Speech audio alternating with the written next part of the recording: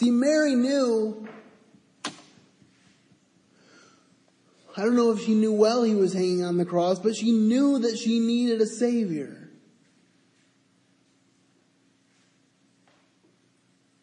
And how wonderful it must have been. I'm fairly certain that Mary was among that 500 at once who saw Jesus alive. Or perhaps she was even in that upper room. But either way, I'm sure she saw him. And so she is rejoicing today in heaven, not because she was perfect. Not because she's a special emissary between God and us. Because the Bible says there is one mediator between God and man, the man Christ Jesus. She's rejoicing in heaven because God, her Savior, sent Jesus to die for her sins. When Simeon met them in the temple, Jesus is 8 days old, and he takes the baby from them. Which I don't know if that was awkward or not. Maybe they knew Simeon. Maybe they respected him and they understood that maybe he might want to see a baby. But then he takes the baby and he says these things. He says, this baby will be a part of the rising and fall of many in Israel. And he said, a sword will pierce your own heart also. And I just have to wonder if as Mary is standing by the cross, watching Jesus die, if she reflects back and remembers Simeon's words. Because I'm sure that a sword was piercing her soul at that moment. And all she could think about was that baby in the cradle. Counting his hands, counting his feet, changing his diapers. All the things that a mother does. And yet there was a point in his life when he had to leave for ministry. I'm reminded of the wedding in Cana. When Mary said to Jesus, they have no wine. Now, to our knowledge, he hadn't done a miracle yet, but she had confidence that he could do something about the situation. And she said, they have no wine. And Jesus said this, woman, what have you to do with me? My time is not yet come. And I can only imagine how rough that might have been. I somehow picture it as the first time that he didn't call her mother. Showing her that even though he was her son, he was more. Because for most of us, if we called our mother woman, we would get slapped, rightfully so. But Jesus, when he spoke with authority. And she knew that he was right. So we see this story of mankind. The fact that we are hopeless. The fact that even the oldest among us often only live 70 or 80 years. But we're not even guaranteed that. I remember another friend of mine that passed away, Ryan Davis. He was in his 20s. Was at his funeral 7 years ago, and I remember thinking about how short that was and how so many of us felt that he died too soon. And from our perspective, Duane did as well. But I remember sitting at that funeral and hearing all the things that Ryan had done for Jesus. And I've heard this quote, and sometimes it becomes cliche, but I think it is true. It's not the amount of years in your life, it's the amount of life in your years. Jesus said, I am come that they might have life and that they might have it more abundantly. That's the life that God calls us to. That's our best life now. You know, I see these things on Facebook that say, don't worry about what other people think. Just do what's best for you. And I understand the point.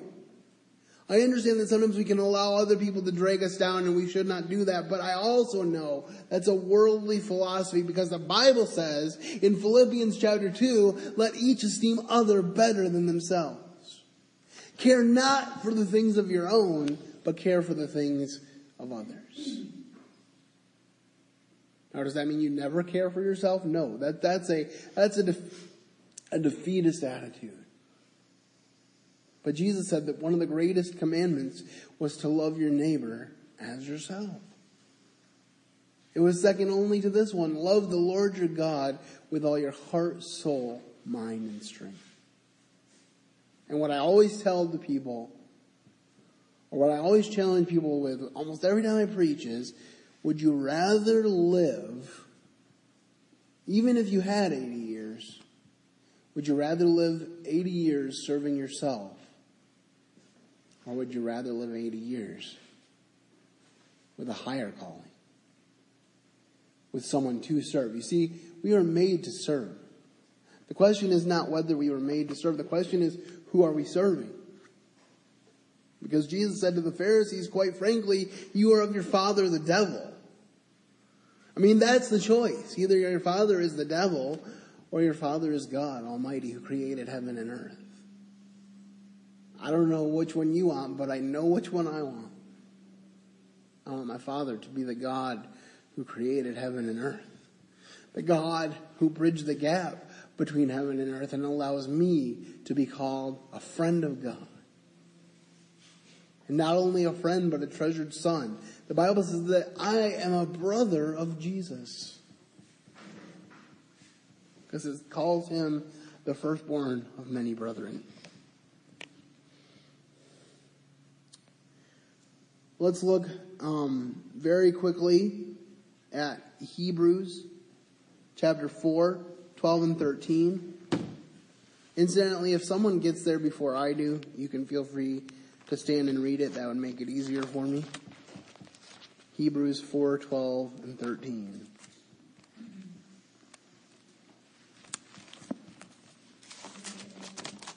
Go ahead. The word of God is living and active, sharper than any double-edged sword. It penetrates even to dividing soul and spirit, joints and marrow. It judges the thoughts and attitudes of the heart. Nothing in all creation is hidden from God's sight. Everything is uncovered and laid bare before the eyes of him to whom we must give account. So that pretty much lays it out, doesn't it? There's nothing we can hide behind, no pretense, no act of service. One other thing I want to challenge you with, especially those of you working here at camp, I definitely appreciate that ministry. I got to work at a Bible camp for 5 years. Those were some of the best times I can recall.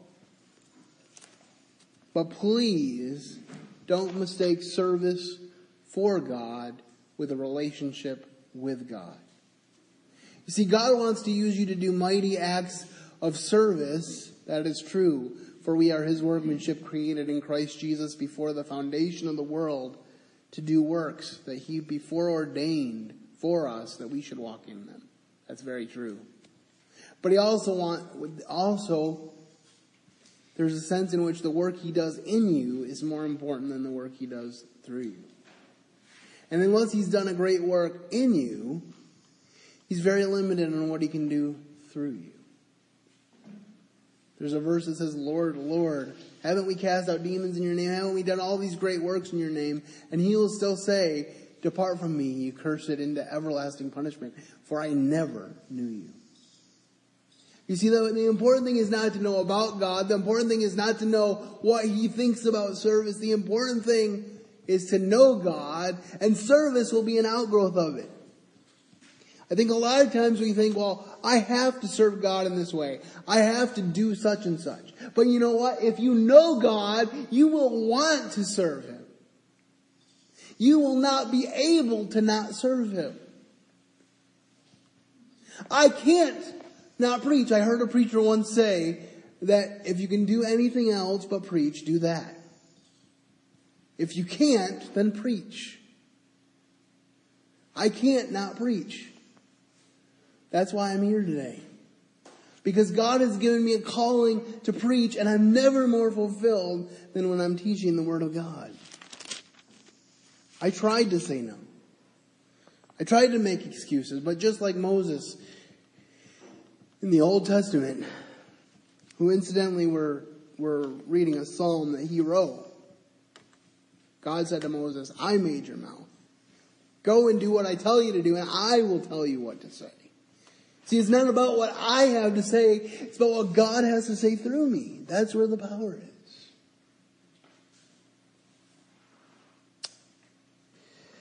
All right.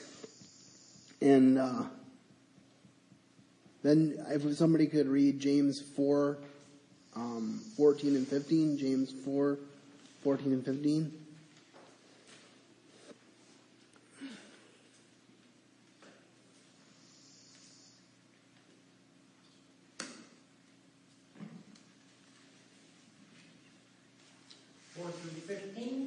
James 4, 14 and 15. 14 and 15. Yep.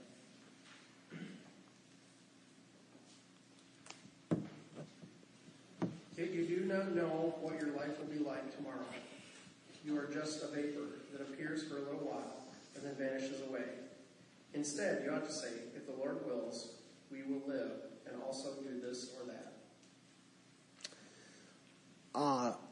I have taken to adapt this practice because I believe that it is real. When I make a plan to do something, I often will say, the Lord willing. Because I don't know how days are going to change from one time to the next. Nobody dies without future plans. I'm sure that if we were to look at my friend Duane's calendar for the week after he died, there was stuff there.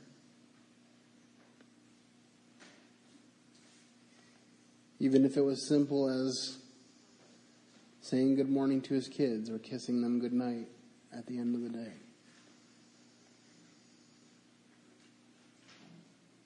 He missed his birthday by just a week. His birthday would have been today. So there might have been plans in the works for that. You don't die without plans. And the Bible's not saying not to make plans. The Bible actually says the opposite in Proverbs chapter 6. It says, go to the ant, thou sluggard. Consider her ways and be wise, who storeth up food in the winter. Or storeth up food for the winter. So she's ready. So it's not saying don't make plans, but it's always saying to make sure that God has priority over your plans. There's an old saying that says if you want to make God laugh, tell him your plans, because he always has something a little different in mind than we ever expect. I was homeschooled pretty much my whole life. And so the last thing I ever expected was to be working in a school. But that's what God had in mind for me. And I'm so glad he did, because I love my job. And I get to experience a lot of the fun school stuff that I didn't get to experience growing up. But I just think of God's sense of humor, and I just chuckle, because he knows. So, I'm going to read this here. It says, there are 2 days in every week about which we should not worry. 2 days that should be kept free from any fear or apprehension. One of these days is yesterday, which with its mistakes and cares, its aches and pains, its faults and blunders. Yesterday has passed forever, beyond our control. All the money in the world cannot bring back yesterday. We cannot undo a single act we performed. We cannot erase a single word we said. We cannot rectify a single mistake. Yesterday has passed forever, beyond recall. Let it go.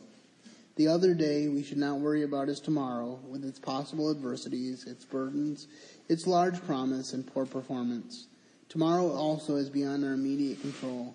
Tomorrow's sun will rise either in splendor or behind a mess of clouds. but it will rise. And until it does, we have no stake in tomorrow, because it is as yet unborn. That leaves us with but one day, today. And man can fight the battles of just one day. Yesterday and tomorrow are futile worries. Let us therefore resolve to journey no more than one day at a time. Robert J. Burdett, Sunshine Magazine. What wonderful wisdom. That leads us to our third and final point, which is thank God for his mercy and then live within it. Psalm 90, verses 12 to 17 read, So teach us to number our days, that we may apply our hearts unto wisdom. Return, O Lord, how long? Let it repent thee concerning thy servants. Return, O Lord, how long? And let it repent thee concerning thy servants. O satisfy us early with thy mercy, that we may rejoice and be glad all our days. Make us glad according to the days wherein thou hast afflicted us, and the years we have seen evil. Let thy work appear unto thy servants, and thy glory unto thy children. And let the beauty of the Lord our God be upon us, and establish through the work of our hands upon us. Yea, the work of our hands establish thou it. So we just talked about the temporal nature of man and how man has nothing to lend himself to God. Nothing to be good enough. And yet, what does Moses ask for here? He asks for mercy. He first says, teach us to number our days, that we may apply our hearts unto wisdom. What does that mean? I don't necessarily think it means that we need to write down every day and number them physically, although that wouldn't necessarily be bad. Many of us journal, and that's one way that we do that. I've journaled on and off. But I think the point is that to live in the constant reality that we don't know how long we have. To make the most of every day. Not only because of the fact that we could die at any moment, but also because Jesus is coming back. I live with the reality that Jesus could come back at any moment. I know there's probably varying beliefs about that and the manner in which he is coming, represented in our audience today. But one thing I hope we all can agree on is he's coming back. And he will set things right again. The Bible says that even creation groans for the return of Jesus. That's kind of an unbelievable thing to consider, that even the very creation is calling out for the return of its master, because everything that was spoiled by the fact that sin entered the world will now be set right. The lion will lay down with the lamb. I believe that will be a physical reality someday. A little child will leave these wild animals because they'll no longer be wild. Why? Because they became wild and started to fear men when sin entered the world. One day that will be set at perfection. And then Moses says, satisfy us, verse 14, with your mercy. That's all we can ask for is his mercy, because we certainly deserve justice. But you know what? My justice has been taken care of by Jesus. Because the Bible tells me in 2 Corinthians 5:21 that he who knew no sin became sin for me, that I might be made the righteousness of God in him. That's the promise of Almighty God. And then he says, make us glad according to the days wherein thou hast afflicted us, and the years wherein we have seen evil. Let thy work appear unto thy servants, and thy glory unto thy children. And let the beauty of the Lord our God be upon us. Even in the bad things, the beauty of the Lord can be upon us. I was born in May of 1979, it's a great month to be born. It's the late spring. It's the beginning of the summer season. I was actually born on Memorial Day weekend, so I used to pretend when I was a kid that some of the Memorial Day parades were in my honor.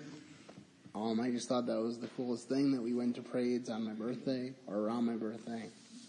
And I also thought it was great because my birthday was about 6 months into the year and Christmas was about 6 months later, so I felt gifts every 6 months, that's a great thing. But the problem was I was born at 29 weeks. I was born almost 3 months early. And so when I was born, my lungs weren't fully developed, and when they put me on respirators to give me oxygen, the respirators blew holes in my lungs, causing the brain damage that put me in the wheelchair.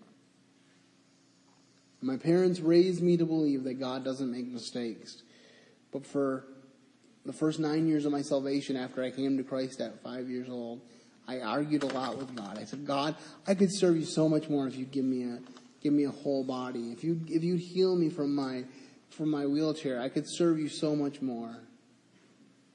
And then when my 3-month-old baby brother, who was seemingly healthy, went to bed for a nap the morning of July 16th, 1992, and passed away during that nap, I hit rock bottom. And I said, God, why did you take him who is perfectly healthy and leave me who is useless? And I said, God, I don't want to live anymore. I said, I just want to go to heaven. I don't want to live anymore. And there were a couple times when I'd be out in my front yard and think about how easy it might be just to drive my chair in front of cars. Now, most likely what would have happened is I would have gotten severely injured but not died and then been even more miserable. But I thank God for his hand that never left my shoulder, that wouldn't allow me to do that. I thank God for parents that dragged me to church for the next year almost, and I didn't want to go. I was mad, I was bitter, I didn't want anything to do with church. But I never turned my back on God because I knew he was real. I just was mad at him. And then out of that came my full surrender to Jesus at the age of 14, to where I said, wherever you send me, whatever you have me to do, I will proclaim your word to people. Do I always 100% fulfill that? No, but that's where the mercy of God comes in. He constantly gives me more opportunities. And you notice that when Moses is making this appeal, he's talking about the Lord's attributes, because there's nothing good in us. So he says, satisfy us early with thy mercy, that we may rejoice and be glad all our days. You want to rejoice and be glad all your days? Rest in God. Rest in what Jesus has done. A lot of religions today, it's about doing. It's about, what do I have to do to be accepted by God? Christianity tells us the work is done. Now rest in that work. And then whatever work you do for him is out of gratitude for the work that was done on your behalf. But it's not a requirement as much as it is a response.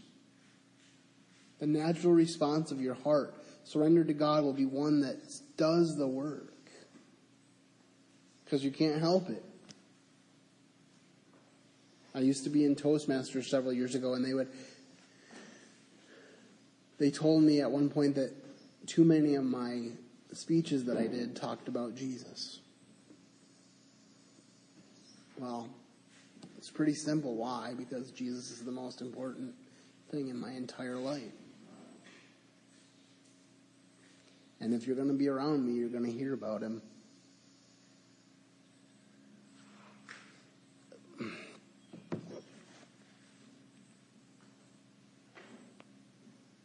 All right. Let's look at Ephesians 5:15-17.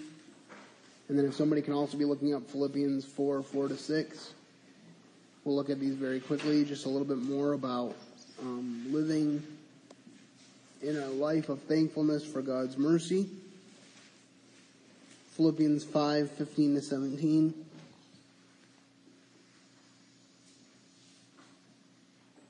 What was the Ephesians one? Ephesians 5:15-17.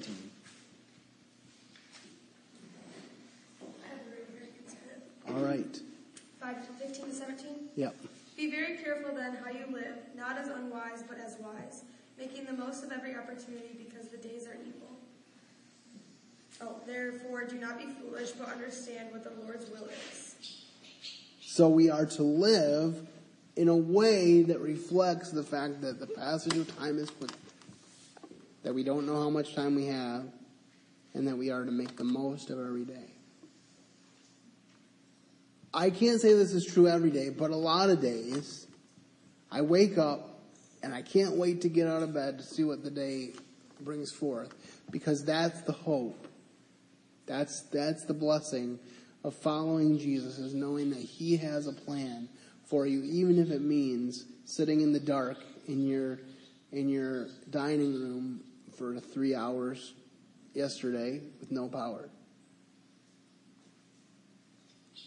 But even that, I think, is a small mercy, because I think it's easy to get distracted by things and technology and not realize that God still says, "Be still and know that I am God." And I still needed it. I still will for a few weeks, but I still needed to be praying through my grief and dealing with that in a very real way. God has made me to feel deeply for others, and sometimes I wish that He would turn that off, because sometimes it hurts real bad. But I know ultimately that God made me the way He made me. All right, Philippians 4:4-6. Rejoice in the Lord always. Again, I will say, rejoice. Let your gentleness be known to all men. The Lord is at hand. Be anxious for nothing, but in everything by prayer and supplication, with thanksgiving, let your requests be made known to God. I don't know about you, but I find it hard to rejoice in the Lord always. But it helps me to remember that the guy that wrote this was writing from a prison in Rome.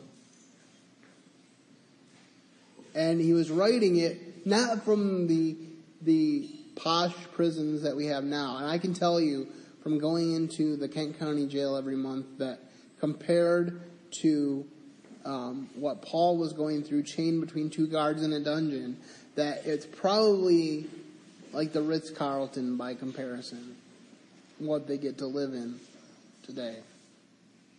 And yet Paul, in that very state, is saying, rejoice in the Lord always. And again, I say rejoice. He says, be anxious for nothing. Now, I'm an anxious person. Okay, I think a lot of it has to do with the fact that I can't drive. I can't get myself around, so I get very anxious about the possibility of being left by myself somewhere by accident. I don't like going to festivals with a lot of people because it's hard for me to keep up with my people group, whoever I came with. Because for that split second, or that 10 minutes, or however long it is that you're separated from the ones that you love, from the ones that you care about, it can be very nerve-wracking, but God says, be anxious for nothing. And then He says, let your request be made known unto God by prayer and supplication. So He wants to hear from you. Jesus said, your Father knows what you have need of before you even ask Him, but He still says, I want you to pray for it. I want you to be in communication with me. If you have a father, you know that your father, especially when you were younger and even now, wants to hear from you. He wants you to ask Him questions. He wants to be able to answer those questions or walk with you through the non-answers. See, God doesn't always answer our questions the way we want him to. Job never found out, as far as I know, this side of heaven, why God took everything from him, but he still knew that God was a good God. And even though God had things to ridicule Job for at the end of the book, because Job was starting to get a little self-righteous there, and God basically takes him on a tutorial of creation and says, have you done this? Have you done this? Do you know how the snow comes to be, or how the oceans were laid forth? Or can you draw Leviathan out of the sea with a hook? Can you do any of that stuff? And Job says no. As a matter of fact, Job puts his hand over his mouth. Says there's nothing I can say. And then God blessed Job with twice as much as he had before. But as far as I know, Job never found out this side of heaven what that was all about. But he knew that God was still a good God. We may not know this side of heaven what all our struggles are about. But we know that God is a good God. I don't know why God decided to call Duane home at 41 years old. But God is a good God. And that's another thing I've learned to do at funerals too, is just be there for people. There was nothing I could say to Heather. There was no grand thing of wisdom that God imparted to me that said, this is why Duane left. All I could do was hug her and let her know that I was there for her. Because that is all you can do. I still remember being a little boy and being at the funeral home where my brother was laying in that casket. And some well-meaning person from our church, older gentleman, said, are you still rejoicing? And I was like, what in the world are you talking about? How could I be rejoicing that my baby brother, who incidentally was the only one that let me hold him at that young age, was gone? And still, 27 years later, it's still the worst day of my entire life. And just because of the fruit that God has grown from it doesn't make the day any worse. It just means that God walked me through it. Or any better, I should say. It just means that God walked me through it. So, I hope that we have seen through this how God can help us to live our best life while we have it. God has great things for us in store in heaven, but I also believe He wants us to live an abundant life now. He says, as much as lies with us, to live at peace with all men. He says to do good unto all men, especially those of the household of faith. He says, they'll know we are Christians. They'll know you are my disciples by your love for one another. So as you're working here at camp this summer, as you finish out the summer, I just want to say, finish strong and love one another, because the kids are going to know if you're loving one another. And that is how they will know that they want to become disciples of Jesus Christ. And if you have not yet surrendered your life to Jesus Christ, I would encourage you to do so today. I'll be around afterwards for a few minutes, and I would love to talk to you about how to begin this wonderful adventure of a life with Christ. I have firsthand testimony that it's not always easy. I didn't wake up the next day after I committed my life to Christ, or even later after I committed to ministry and surrendered to Christ, being able to walk out of my bedroom. I still had to be gotten up. I still had to be dressed.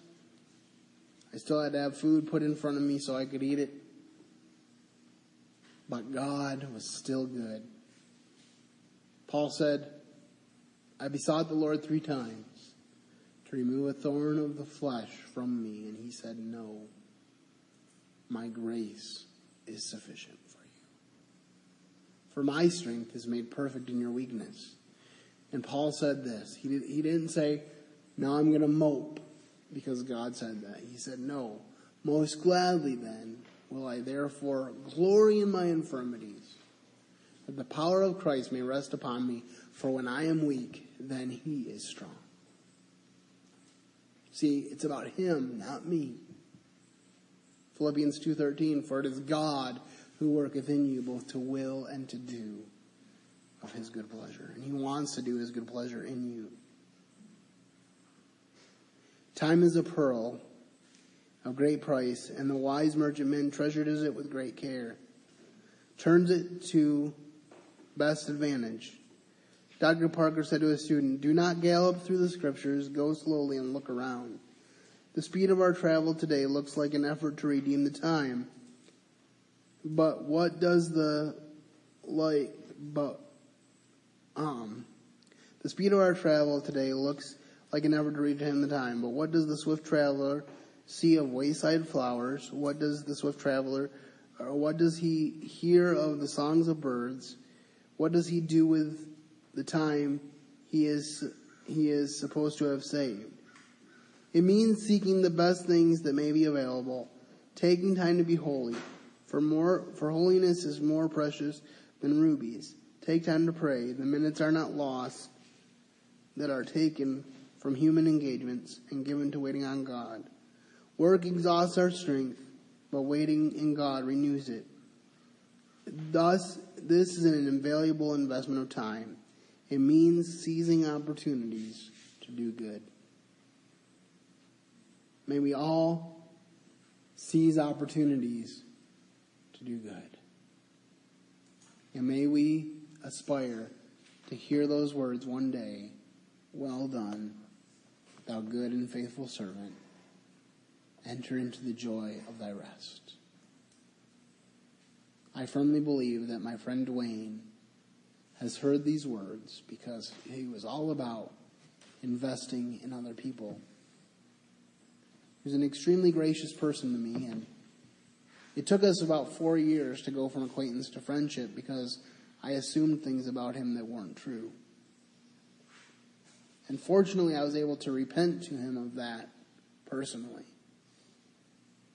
And he became a very dear friend of mine and it taught me a valuable lesson about judging people too quickly and too harshly. So if I can encourage you with that too, as you're working with one another this summer, and as you're encountering other people this summer, that you be not too quick to judge. The Bible says that man looks on the outward appearance, but the Lord looks at the heart. We already talked about how the Word of God is sharper than any two-edged sword, and one of the things is that it pierces the heart and shows its true content. So if I can leave you with one final thing, it is live your best life now. Because you don't know about later. All you can worry about is today, because tomorrow's past, or today is past, tomorrow is in the future.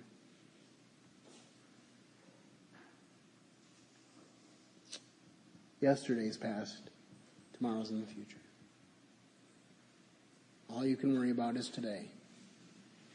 And all you can really worry about is the next few moments. But know that God will be with you, whether you are here at camp or whether you yourself are walking through the valley of the shadow of death. He will be with you. For if you have accepted him, if you believe him at his word, he says, I will never leave you nor forsake you. Let's pray. Heavenly Father, Lord, we thank you for these gifts of wisdom from Moses, from Psalm 90. Lord, we pray that we would number our days and be diligent with the time that we have. We pray that we would love fiercely. We pray that we would bear one another's burdens. And we pray that we would be the best us that we can be through the indwelling of the Holy Spirit. We pray this in Jesus' name. Amen.